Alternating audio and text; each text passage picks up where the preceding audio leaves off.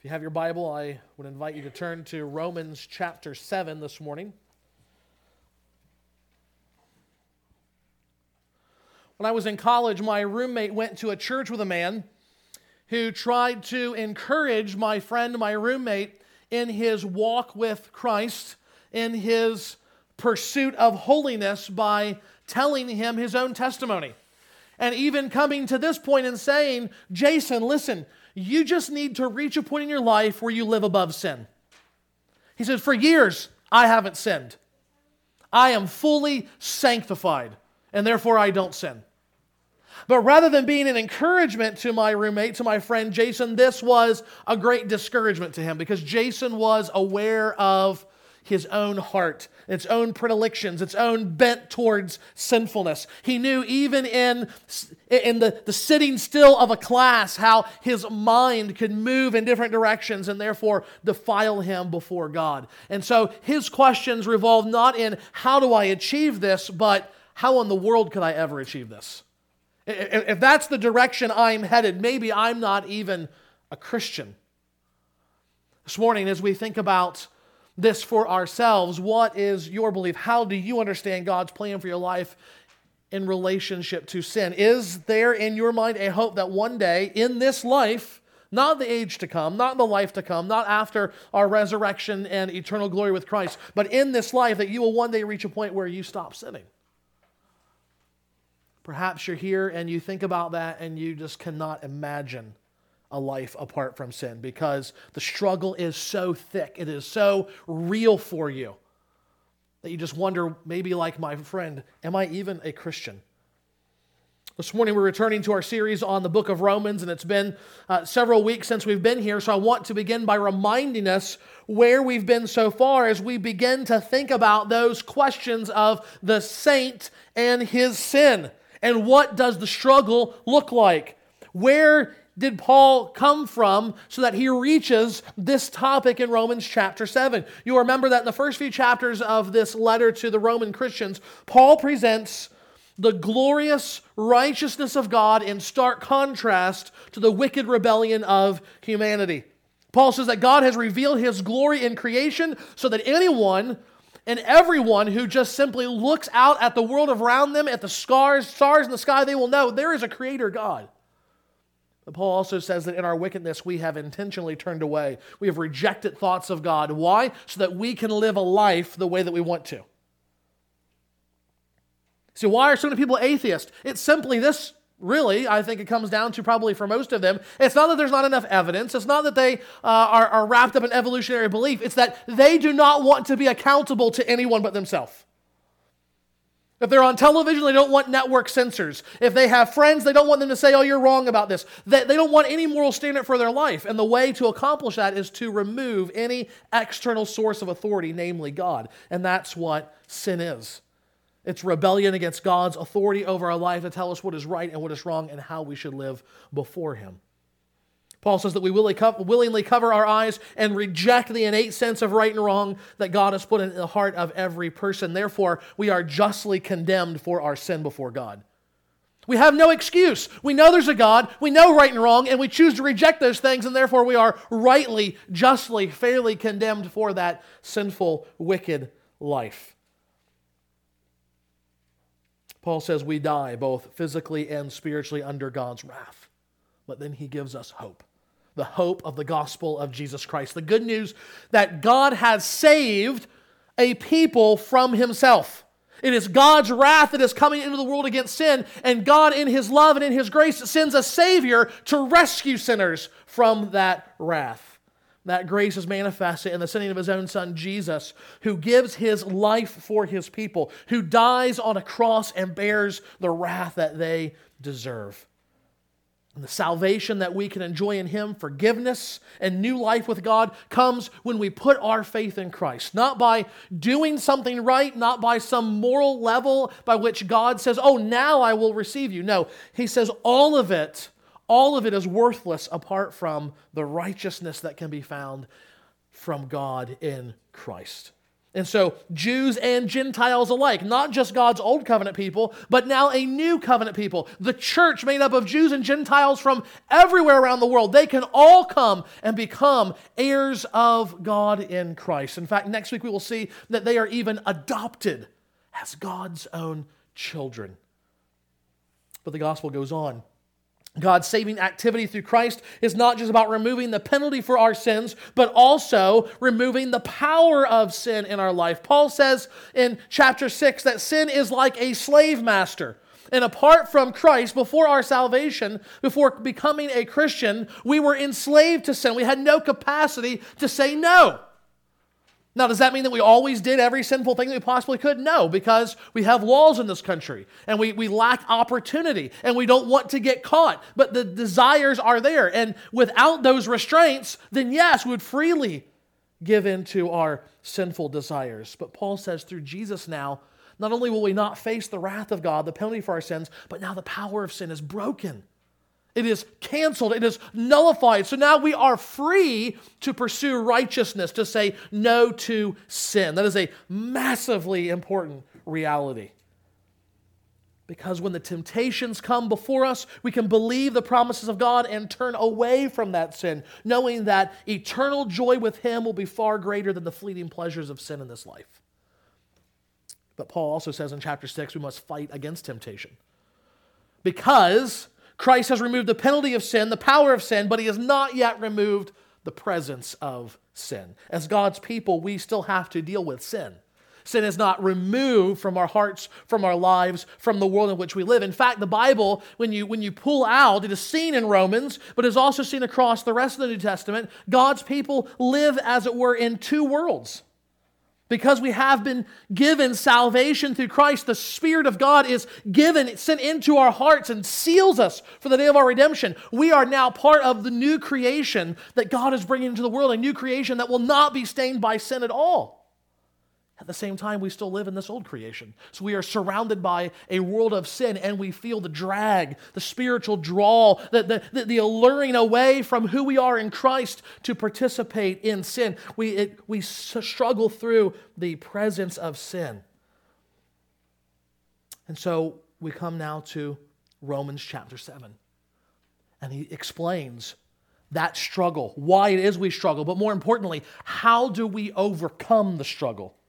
How do we deal with the presence of sin, both the wrong ways and the right ways?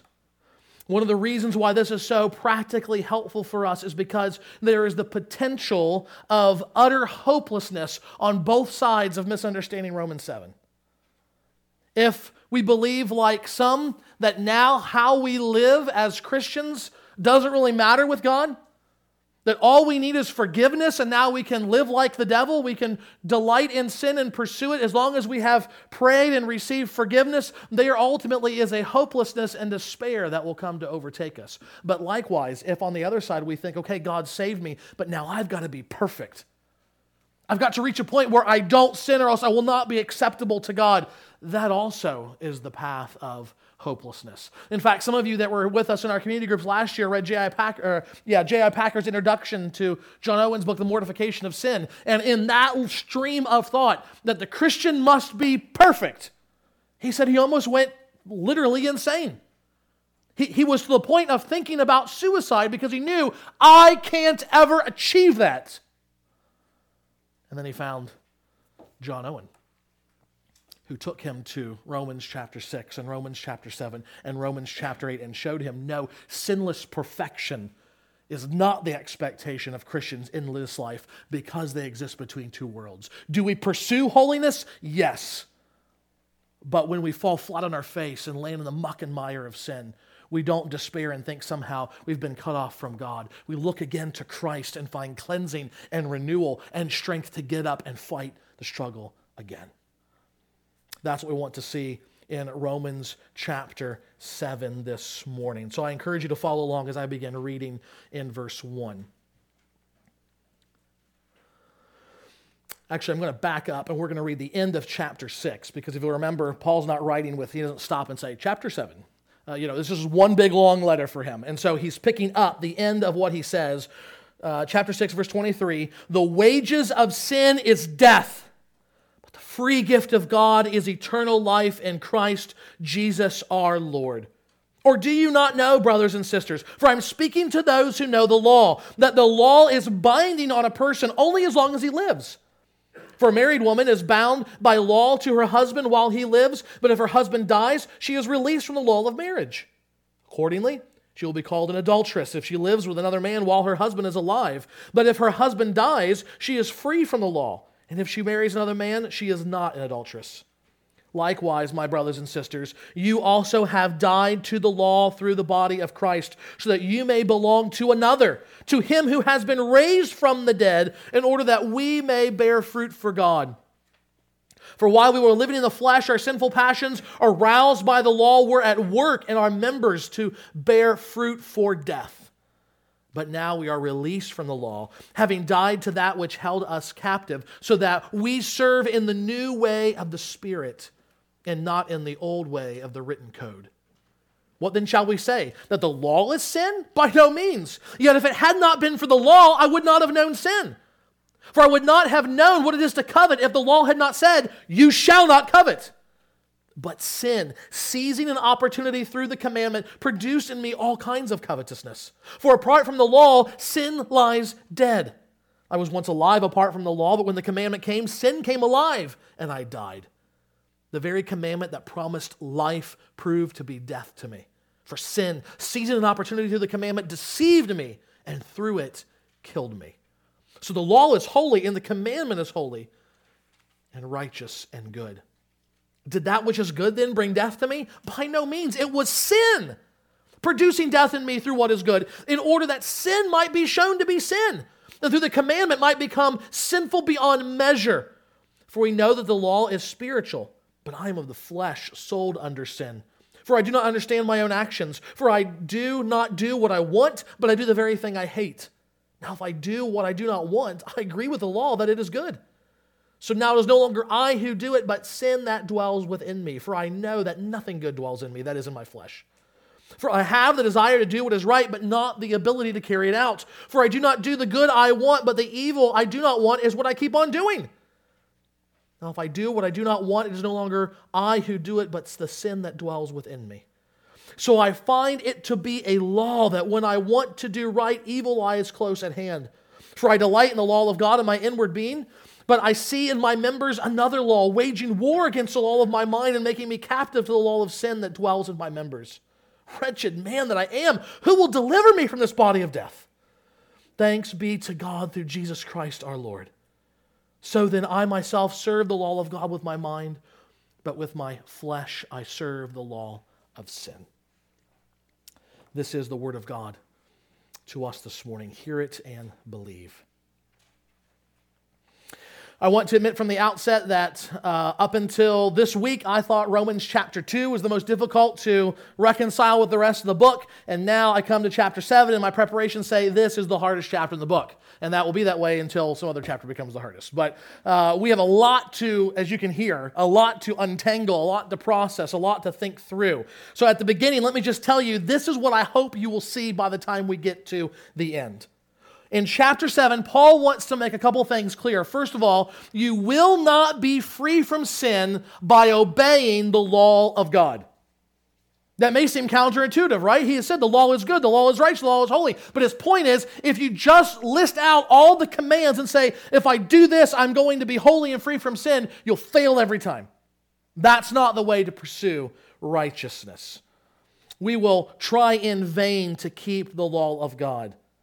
Now that might raise a whole host of questions in our mind, and I hope we can answer those this morning. But here's the second thing you need to understand. We see a hope-filled reality in this passage. Our deliverance, not just from the penalty of sin, not just from the power of sin, but also the presence of sin, is a certainty. And that certainty, that hope we have of that future day after our death, in our resurrection, where the presence of sin is eradicated, fuels our obedience and our confidence to put sin to death in our life in the here and now. Who will deliver me from this body of death? Thanks be to God through Jesus Christ our Lord. That's what I want you to grasp by the end of our time together. If that's going to be our experience, then we need to do a few things. First of all, we need to remember the death of Christ. We need to remember the death of Christ. We see this in the first 6 verses. Paul is still pressing home what he has been talking about in chapter 6. Chapters 6, 7, and 8 really cohere together in the same way that chapters 1, 2, and 3 go together, and 4 and 5 go together, and as we'll see in future weeks, 9, 10, and 11 go together. Paul kind of runs through these kind of central themes that are interwoven, interconnected quite clearly. And so a lot of what he's talking about in chapter 6 in terms of the grace of Christ for salvation and also sanctification rolls over into chapter 7. His point is, listen, in chapter 6, just because you've been saved by grace and not works doesn't mean you get to live however you want. If God's grace is truly at work in your life, it will lead you to holiness. It will lead you to a different kind of life. And so here he says, really what he is unpacking what he said in chapter 6, verse 14. Sin will have no dominion over you, since you are not under the law, but under grace. Paul went off in a different direction, but now he's coming back to that and explaining what does it mean that we're not under the law. And he says in this opening section that we need to remember the death of Christ, because through the death of Christ, we have freedom from the law. We have freedom from the law. This is the principle he lays out in verse 1. Do you not know, brothers and sisters? For I'm speaking to those who know the law, that the law is binding on a person only as long as he lives. If you were born under a law, that law is binding on you until the day that you die. You can't escape it. That's what Paul is saying. But how is it that we're not under the law anymore? We're still alive. We're still in this world. As he said in chapter 6, we are bound to it until he dies. And so he gives an illustration to explain it in verses 2 through 3. He says, think about marriage. When a couple enters into a marriage covenant, they are bound to one another for life. A married woman is bound by law to her husband while he lives. But if her husband dies, she is released from the law of marriage. That makes sense, right? But what happens if she tries to leave the law of marriage, that covenant relationship, before the husband dies? Verse 3, she will be called an adulteress if she lives with another man while her husband is still alive. But if her husband dies, she is free to marry another and not be an adulteress. And so Paul is just laying out what is the biblical normative view about marriage as an illustration of this principle about God's people and the law. So if a woman marries a man, then they are bound together, that there is a law that exists now between them. And if she tries to flee, or we could even say, if he tries to flee, then they're going to be guilty of adultery. But if one of them dies, the other is free to marry. Death severs the marriage covenant. I mean, that makes sense. But notice what he says here. Likewise, you also have died to the law through the body of Christ. Why? That you may belong to another, to him who has been raised from the dead. When we put our faith in Christ, God sent his Spirit into our hearts to unite our lives to Christ spiritually. So Jesus' death on the cross became our death on the cross. He bore God's wrath in our place, and it was as if we were there experiencing that wrath as well. Likewise, God raised Christ from the dead, and so also raises us both spiritually now with Christ, but also promises a physical resurrection just like Christ on the last day. So notice what Paul is saying here. We have died to the law through the death of Christ so that we could be raised with Christ and be married to him now. Dead to the law, alive to Christ. That's the point that he's making here. And so unlike just having a relationship to a bare list of commands, that's what the law was, right? 613 commands, summarized by 10 of them written in stone, the rest written down by Moses and given to every king and priest on down through until Christ came. He says, now you don't have a relationship with a mere written code. Now you have a relationship with my Son, who is alive, who loves you and can relate to you, the Savior whom he raised from the dead. And what's the result? The result is a fruitful relationship. A fruitful relationship. Paul says, you have died to the law through the body of Christ so that you may belong to another, to him who was raised from the dead, in order that, there's the purpose, in order that we may bear fruit for God. Death to the law through Christ doesn't mean lawlessness. It doesn't mean, oh, no law, no commands, just do whatever we want. That's not what it means. In fact, I just read this week something that I had never heard before, but I trusted the source that it's true, and that is this. You think about, okay, you just think about your Bible for a second. You think about the relative size between the Old Testament and the New Testament, right? Here's Old Testament, here's New Testament, right?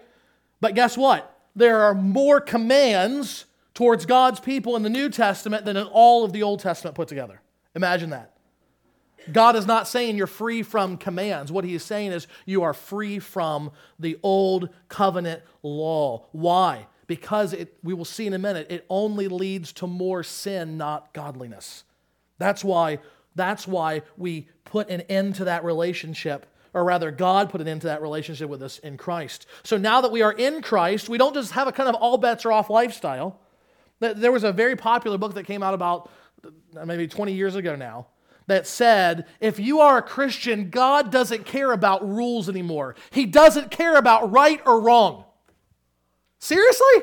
Have you read the New Testament? Have you read the Sermon on the Mount? There's a lot of right and wrong things in there that we're told to do and not do. How can you possibly say that?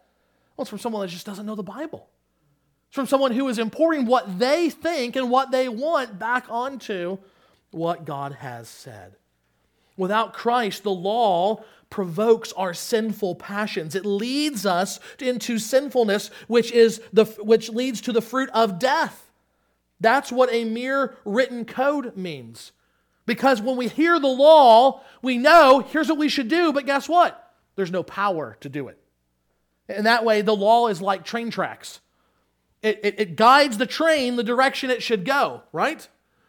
But at least in a coal train, the tracks provide no power to get it there. You set that train on there and say, okay, go, follow the tracks. It's not going to happen.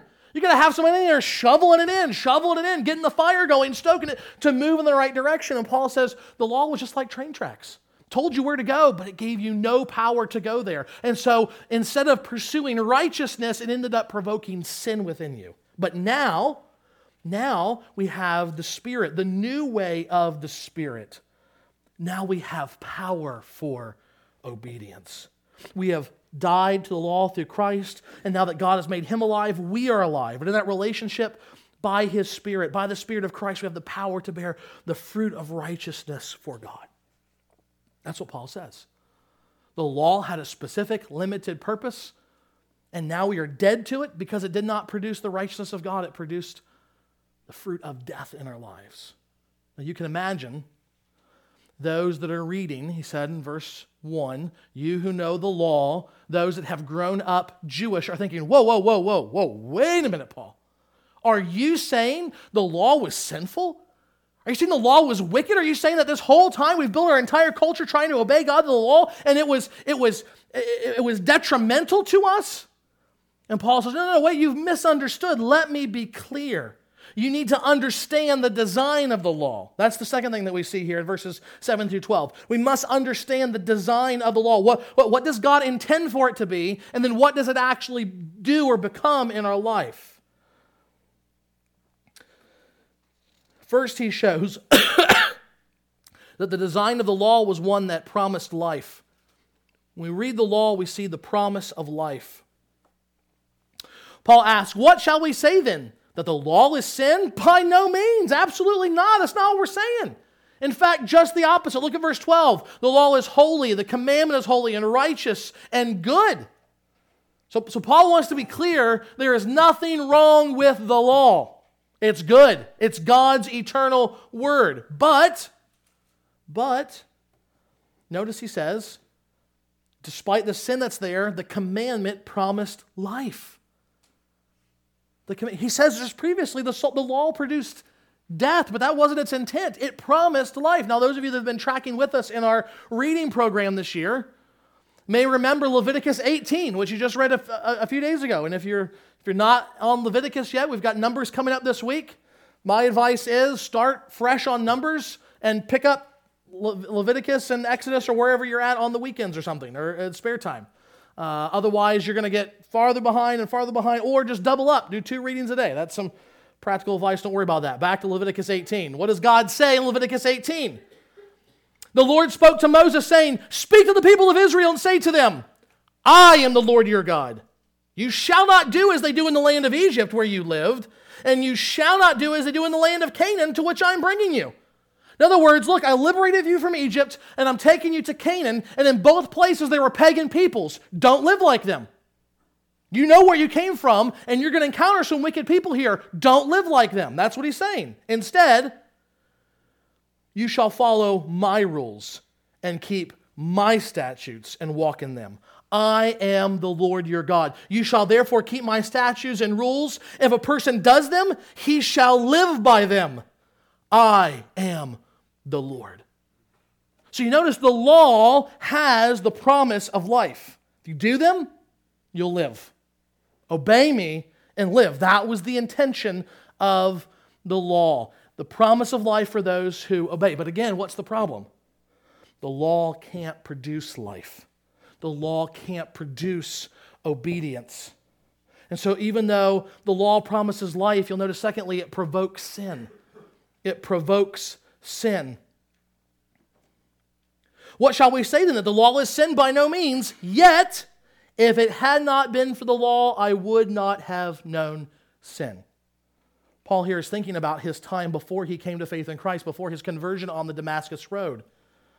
Now, he doesn't mean without the law, I would have no idea what sin was. I would have no idea about right and wrong. Remember what we saw in chapter 1 and chapter 2. God has written basic right and wrong into the hearts and minds of every person who lives. But we have an innate knowledge of, you know what, I shouldn't pick up an axe and chop up my neighbor, right? I mean, we just instinctively know that's not the right thing to do. We instinctively know even less than that. If they make me mad, I shouldn't just punch them in the face. We just know immediately, I'm making a bad decision here. But in my self-justification, I'm going to do it anyway, right? What does he mean here? I would not have known sin. What he means is he would not have known just how sinful and pernicious and deceptive sin was. Sin is not just punching a neighbor, hacking one up in murder. Sin is also hating our brother, hating our neighbor. It goes beyond just the physical act to the level of the heart. See, how do you know that's what he thinks about? Look at the example he uses. I would not have known what it is to covet if the law had not said, you shall not covet. But sin, seizing an opportunity through the commandment, produced in me all kinds of covetousness. For apart from the law, sin lies dead. Now, there's 10 commandments that summarize the 613 that make up the law of God. Why did he pick the last one? You shall not covet. That's number 10, in case you don't know. Why in the world did he pick that? I think he picked it because it's the one that only deals with the heart. There's no way to physically covet something. You can steal it, but that's the fruit of coveting, right? You covet in your heart, and that leads you to go and steal something or to blow your money wastefully and get something for yourself when you shouldn't do. It leads you to commit some physical act of sin. But the other commands, don't have any gods, don't have any idols, keep the Sabbath, no adultery, don't murder, all those things, if you don't actually physically engage in some activity, you might think you're obeying the command and you're not sinning. You might think, if I don't actually chop a person down, I've not murdered them. I'm without sin. But coveting is a sin of the heart. There's no physical act to it. Paul grows up hearing this command over and over and over again, and then suddenly he realizes sin is more than just actions. Sin is more than just me physically doing something with my body that is wrong. Sin is a pervasive problem that goes to the core of my being. One of my favorite and probably one of the most famous biographical illustrations of this comes from the life of Augustine. You may or may not know he wrote the first Christian autobiography, explaining what his life was like before Christ, how he came to Christ, and what his life was like afterwards, called the Confessions. And I would commend a good modern translation of that to you to read. But one of those interesting things he talks about as being a child and being told, stay out of this neighborhood vineyard, don't pick the fruit from that. And it happened to be, a vineyard of pear trees. And Augustine is told, don't go in there and get that fruit. That's not for you. And so he hears that command, don't take the fruit, don't take the fruit, don't take the fruit. And he says that he begins to desire more intently to take the fruit. Now here's the funny thing. Well, it's not funny, but it will be funny. He sneaks out at night and he grabs a whole handful of the fruit. But they're pears. And he confesses in the confessions, I don't even like pears. They're terrible. They taste nasty. I didn't even eat the pears. I just stole them because I was told not to steal them. And he throws them to the wild animals out in the woods. That's the power of sin. When you think about how many times you've been told, don't eat a cookie from the cookie jar. What do you want more than anything else in that moment? Oh, I got to have that cookie. I got to have that cookie, right?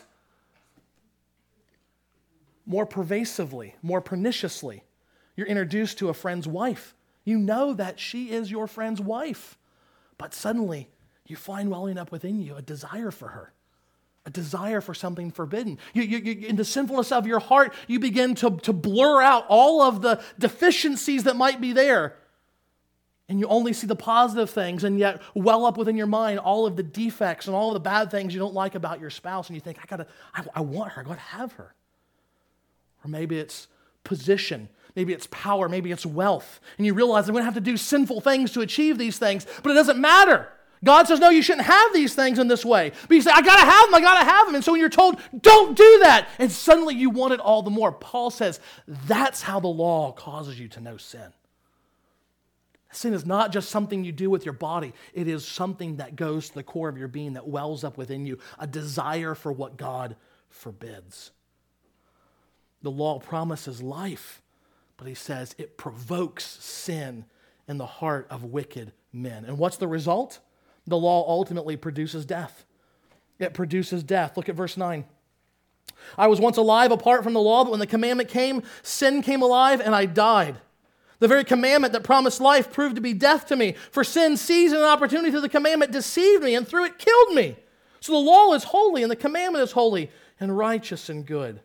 Notice again that Paul wants to make clear the law itself is not at fault. The law is good. There's a sense in which even that the title of that subpoint is misleading. It's not actually the law that produces death. It is sin using the law by which we experience death. Notice how Paul's experience echoes that of Adam and Eve. They knew about sin in the abstract. They were told, don't do this. Don't eat from this tree because it will be death to you. God had given them He'd given them everything else they could possibly want or imagine. Look at all this benevolence. Look at all this grace. Look at all this love walking with them face to face in the garden. And he says, if you eat this, you're going to die. And what happens? They're told, actually that's good for you. God doesn't want you to have it. He doesn't want you to be like him. And what does sin do? Was the command wrong? No, the command wasn't wrong. But sin begins to twist the command. It begins to use that command to provoke in them sin. And they take the fruit and they die along with the rest of humanity. Sin came alive in them and they died. Sin leverages the good law as a means of bringing condemnation to us. Therefore, Paul wants to make clear, salvation is not found in the law. Nor can we find sanctification, growth in holiness through the law. If you just sit down with your Bible and say, here's my list of things I've got to do today. Here's what I've got to keep. I've got to do these things and then I will be holy. We will be miserable. We will be hopeless. And ultimately, we will die in our sins. Paul says we must die to the law in order to experience spiritual life. And thanks be to God for the Christian, that has already happened. We saw that in the first 7 verses. We died to the law through the death of Christ. So what is left for us to do? In the remaining verses, we see that we must fight for the defeat of sin. We must fight for the defeat of sin. Now, this is where we come to the passage. If you think, well, it's been confusing a little bit so far, it's only going to get worse here. Because good, godly scholars that are going to be much closer to the throne of Christ than me on the last day disagree about how to understand what Paul's talking about here. Some of them say, look, it's clearly, Paul says, I, me. He's talking about himself. This is his experience as a Christian. And some say, well, maybe, but he's not a mature Christian. He's an immature Christian. Or he's putting himself in the place of an immature Christian. And some say, no. Look at how he describes the struggle. It's so intense. It's so detailed. He's not a believer yet. And you're going, I don't know. Who do I listen to? Well, you may not agree, but I'm just going to tell you right now, I think Paul is describing his experience as a believer. Not just as a new believer, as an immature believer, but as an apostle of Christ. This is what he goes through. Not always. This is not meant to be what happens every single day of your life. There's a big problem going on. But there are times when this is what we feel and how we ought to understand it and what we ought to do about it. Okay? So, we see here, we heard about him struggling with sin, with feeling the war of sin against his godly inward being in Christ. Paul wants us, I think, to understand that even Christians who have died to the law still struggle with the presence of sin. It's still there. We still must fight against it in order to bear fruit for God, as he said in verse 4. So how do we go about doing that? First, you need to discern your heart's weakness. Now, I know it says desires. Just cross that out. That's wrong and right. Weakness. Discern your heart's weakness. What does your heart want? When it encounters the law of God, does it want to listen or flee? Does it delight in sin or does it despise sin? All through this section, Paul goes back and forth showing how the law is good and it can even be helpful as long as we're not depending on it for salvation or power for sanctification. So the law is like your old college professor. He's no longer giving you exams and a grade, and you have to have an account to him. You're accountable to him. Nevertheless, he's a great resource for information and advice. So the law is not the problem. That's what Paul is showing here. The law is not the problem. We must admit that we are the problem. We still struggle with sin. Sin is the enemy, and sin is found within us. So, there's this temptation to externalize the problem.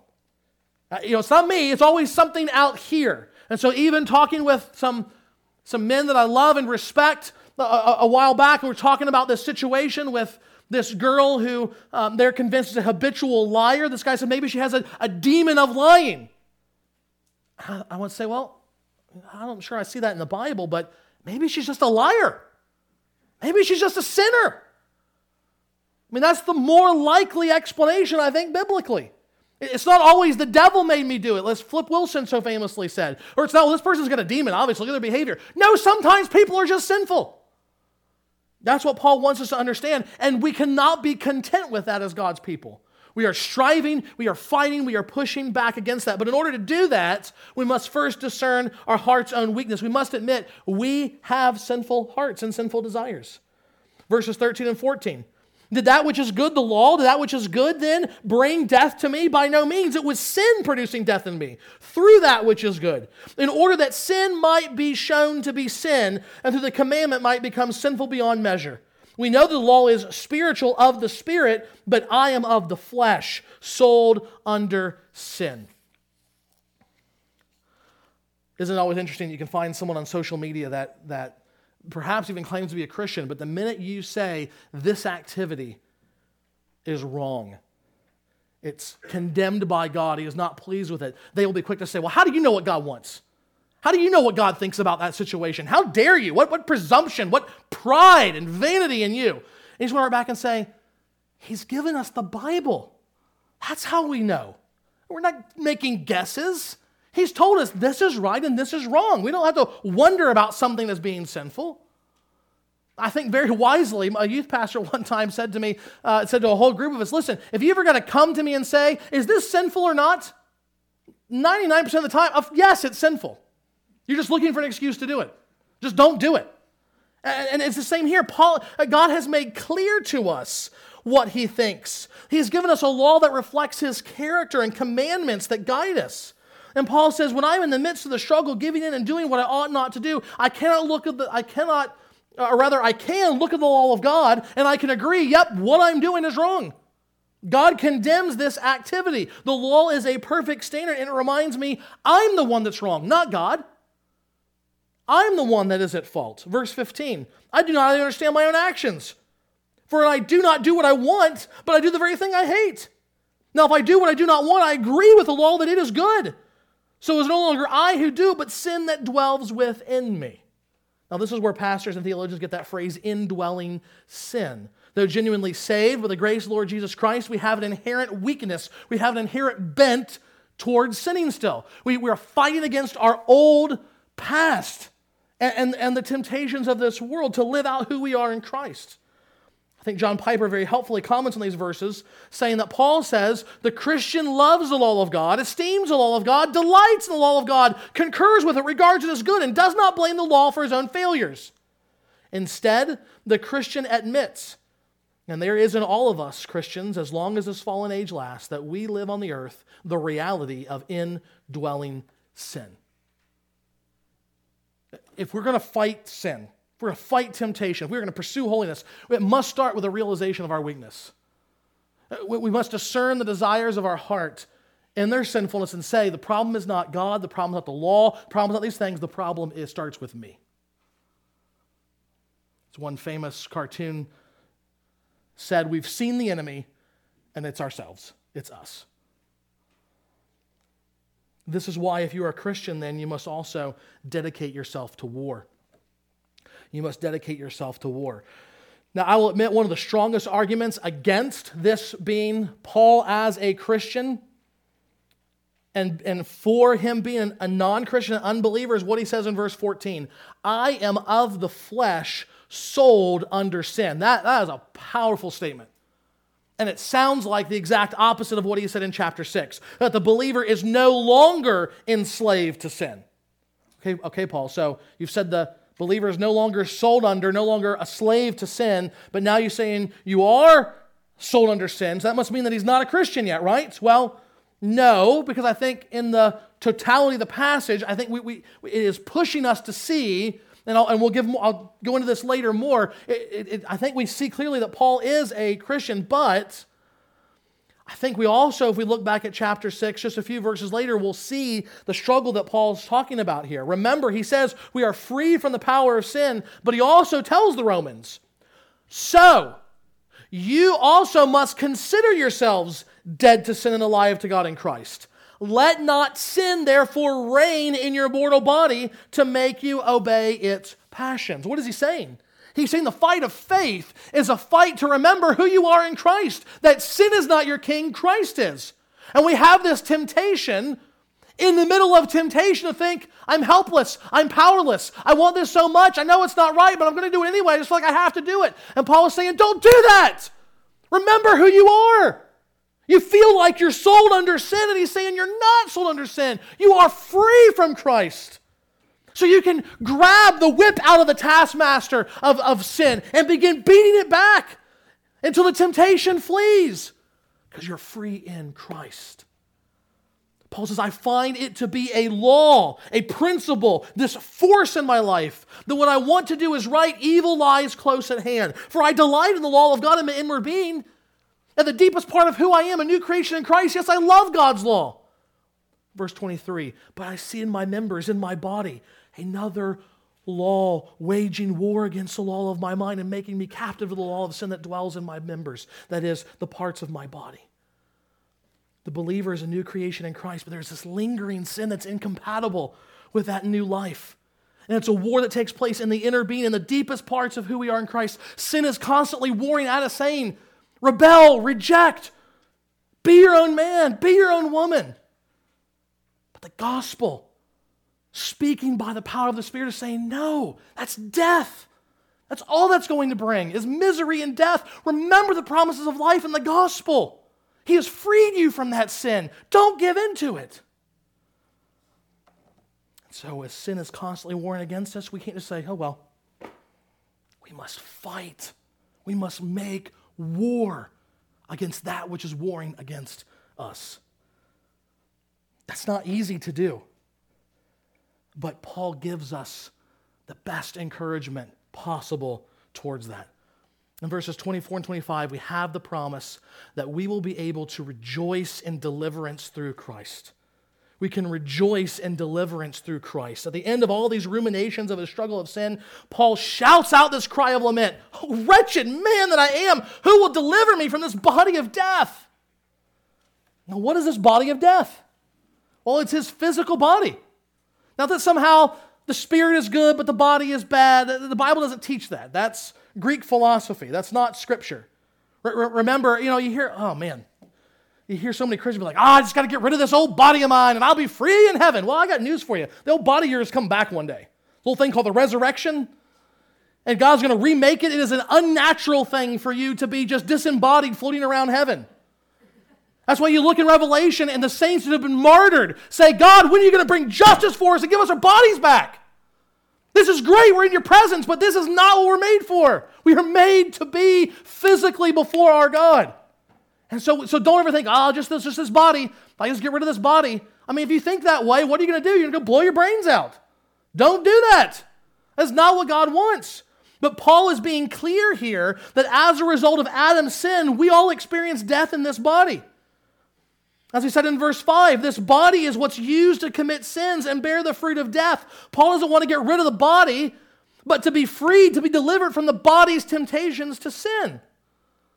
Now, once again, some have objected and said, this cannot be the life of the Christian. It just seems too deep of a struggle. It seems too difficult. But I think it's precisely the depth of the struggle that points to the reality. This is Paul the Christian. If you are not a believer, if you are not saved, you don't have any concept of this struggle. It's not there. Now, could you engage in activities that you don't like the inconsequences of? If you drink yourself into oblivion, are you going to regret that? Sure. But that's not a standard against God. You're not looking at God's law. You're not looking at God's character and saying, look how much I'm failing. Look how hard sin is warring against me and how struggling I am to honor God with my life. That's not there if you're not a Christian. So for Paul to lament and struggle with this sin, it does not match up with what he says elsewhere about his life as a Pharisee. Remember what he says? He says, I was better than all of them. According to the law of God, I was blameless. Paul didn't struggle like this as a Pharisee. He didn't struggle like this before he came to Christ. It's only in being saved and having God's Spirit and having a new life through Jesus that he begins to feel the wretchedness of his life because of the sin that dwells there. John Owen describes it like a swimmer in a river. He says if he's just swimming along with the current, you can hardly tell it's there. But the minute he begins to turn, he begins to swim directly across that current, suddenly he feels the power, he feels the weight of that which is pushing against him. Likewise, as Christians, we will feel the power of sin the most when we are most mindful of our new life in Christ and are pursuing holiness for joy and the glory of God. When we are pushing the hardest against the flow of the world, the flesh, and the devil, we will feel not just the drag of our old life, but the push back we receive from those things which tempt us. And in the midst of that war, we have this promise of deliverance. Deliverance from sin and death, both now and in the age to come. Paul says, wretched man that I am, who will deliver me from this body of death? Verse 25, thanks be to God through Jesus Christ our Lord. So then I myself serve the law of God with my mind, but with my flesh I serve the law of sin. The answer to my future hope of salvation, my power to defeat sin in the here and now is not keeping the law. It is the grace of God through the Lord Jesus Christ. He is the one who has bought me and brought me to God through his own life, death, and resurrection for me. Not just some abstract, maybe someone will be saved. A transaction took place when I put my hope and my confidence in Christ to be my Savior, whereby God counted me physically, spiritually there, enduring wrath. But it wasn't me. It was Christ on my behalf. And the righteousness that I need to be made right with him is found in the righteous life that Christ himself lived for me. So when the pressure is on and sin feels strong and temptation is great, and you give into it, and you feel like a wretched sinner, remember the evidence that you are saved is not seen in the fact that you're always winning the war against sin. Your confidence and your hope before God is not that you're always rejecting sin and living for God, that you have reached a state of perfection. That's not the assurance you have. Because I think Paul has said you're never going to see it in this life. But the confidence, the hope, the assurance we have that we are Christians is seen in this, that we are constantly at war for holiness. We are constantly at war for joy in Christ by denying the sinful desires of our flesh. Through Christ, we are part of the new creation that is coming into the world, but we're still right now part of the sin-stained world. But we have this hope of deliverance for when Christ comes, and all sin will be shut away forever. And that hope gives us confidence and power for the fight now. Father, we're so thankful for your word and for the confidence that we have through your Son. We have the guarantee, the promise of deliverance. Father, may we rejoice in that. May we grasp hold of it by faith so that we can make war against the sin which wars against us. Father, may we not be found slack. May we not be found aimless in this struggle against sin. But Father, may we be constantly pressing forward, sometimes failing, but always getting back up, seeking your forgiveness, confidence that you will give it because you've made us your own. We pray these things in Jesus' name. Amen.